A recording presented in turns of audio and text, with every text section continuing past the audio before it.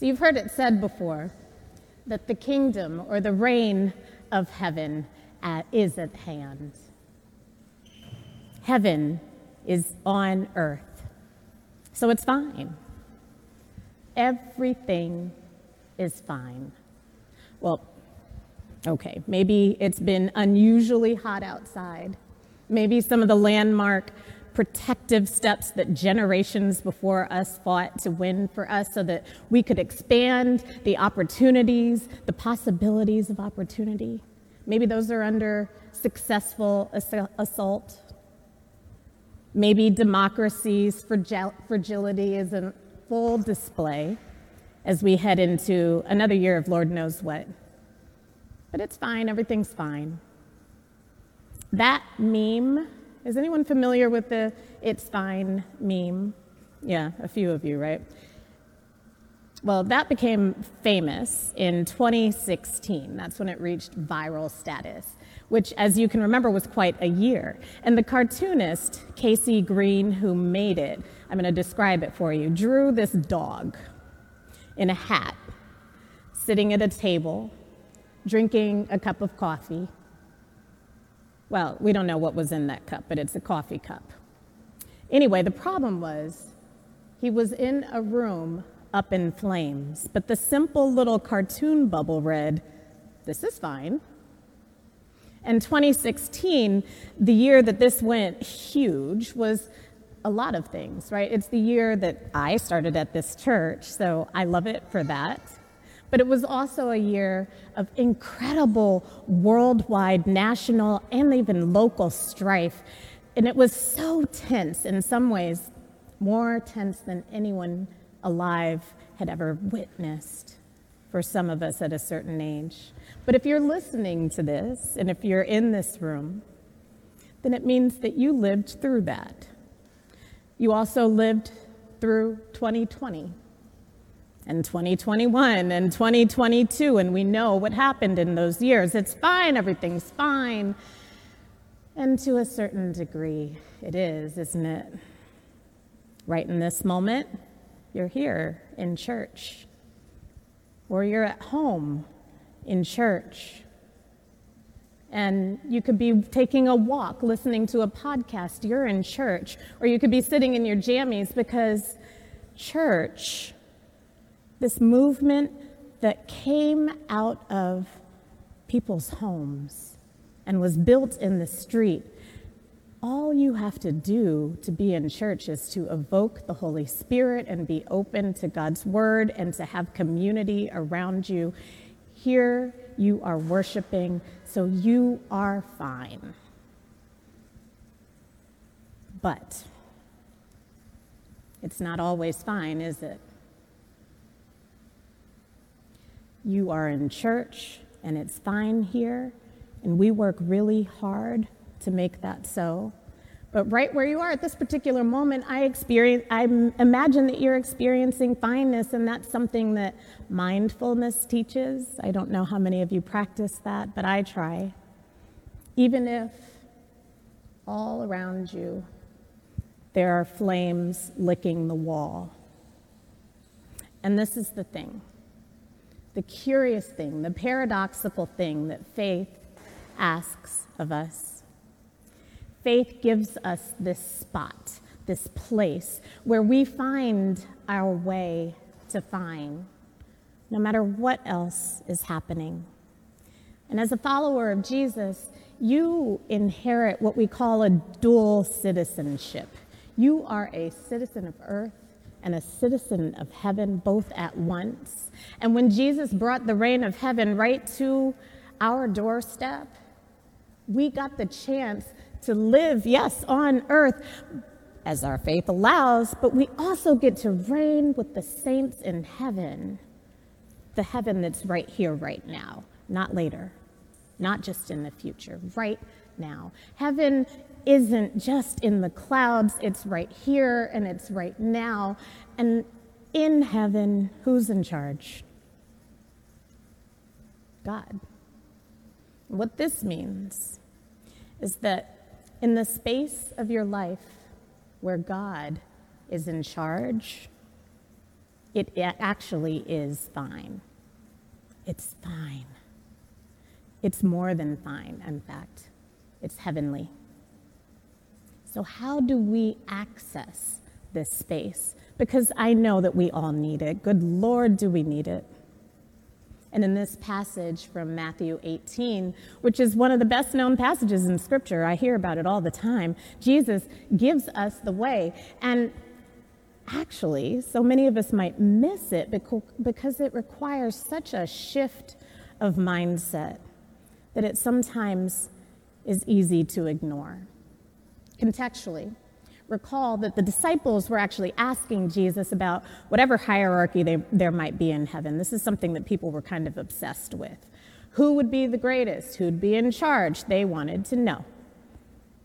Lest you all be changed, Jesus says, you disciples will never enter the realm of the heavens.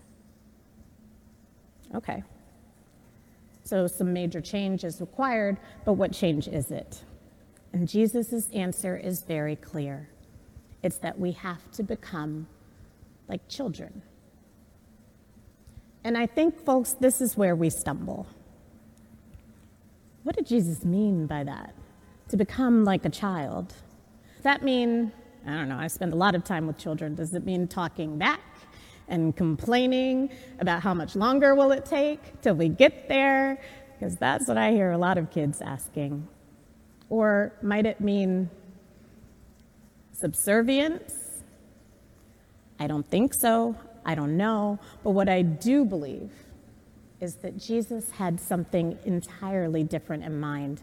And one thing that I have truly marveled at in my own time with children is the way that they simultaneously occupy the world of light and shadows, or sleep and waking, with the continuity that many of us eventually train out of ourselves as adults. And what I believe Jesus knows is that children have the intuitive capacity to inhabit the worlds of their dual citizenship in a way that gets hardened or calcified out of us as adults. They can teach us how to live simultaneously in the world's realm, but also in God's realm, both and, not either or. How? How do we do that? I think we go with what children do best. We create. Like they do.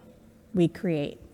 And when we lean into our creative capacities with the goal of finding that spirit-filled connection, that spot, that place where, yes, indeed, it is okay, we with God actually do create it together. And we become what churchy folk call co-creators with God.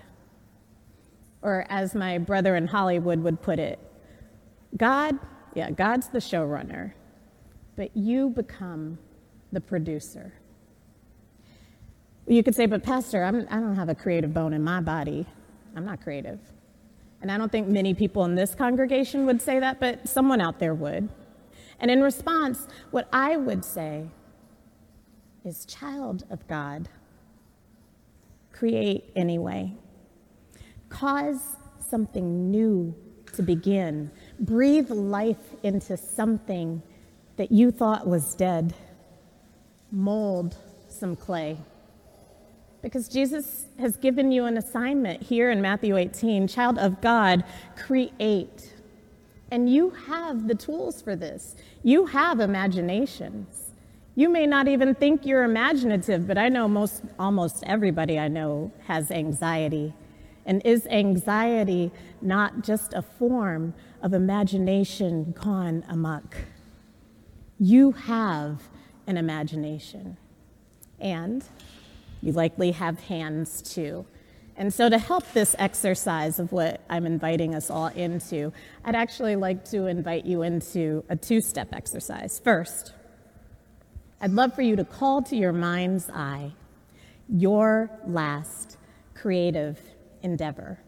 For me, Honestly, it was composing this sermon. Actually, no.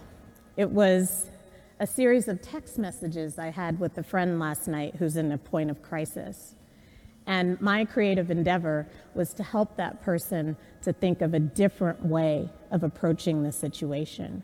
Or maybe for you, it was recalling that someone you were really upset with was actually still a child of God, and you found a way to respond to them, not in kind for what they invite or maybe even deserved, but you give them kindness and love. That takes creativity. You may be a musician, you may be a visual artist, an artist who moves. You could be a content creator, a queen, a poet, a teacher, a priest. What have I forgotten? What was your last creative endeavor? And as you think of that, I want you to ask yourself, in this act of creation, was there even a glimpse of the sublime or of transcendence? When you got to go beyond yourself, when you were able to elevate, that is heaven. And for so many of our creative endeavors, we need our hands. And I would like, as step 2, I'd love for you to take your hands, to take a close look at them. Just think for a moment about the many things that your hands have created over the years. What clay have you molded? What words have you brought to life? What medium have you transformed? What chords have you fashioned together for song? What message have you conveyed? What code have you strung? What fashion have you devised? What lesson plan have you written? What have you created with these hands that God has given you? And as you think of this, I'd like to ask you to determine your own way to experience heaven in the here and now. Let your hands be your reminder of your assignment to create. Unless this message come off as glib or shallow, understand this, please. Non-creators fall into patterns, bad patterns, the kind Jesus actually talks about at the end of this passage.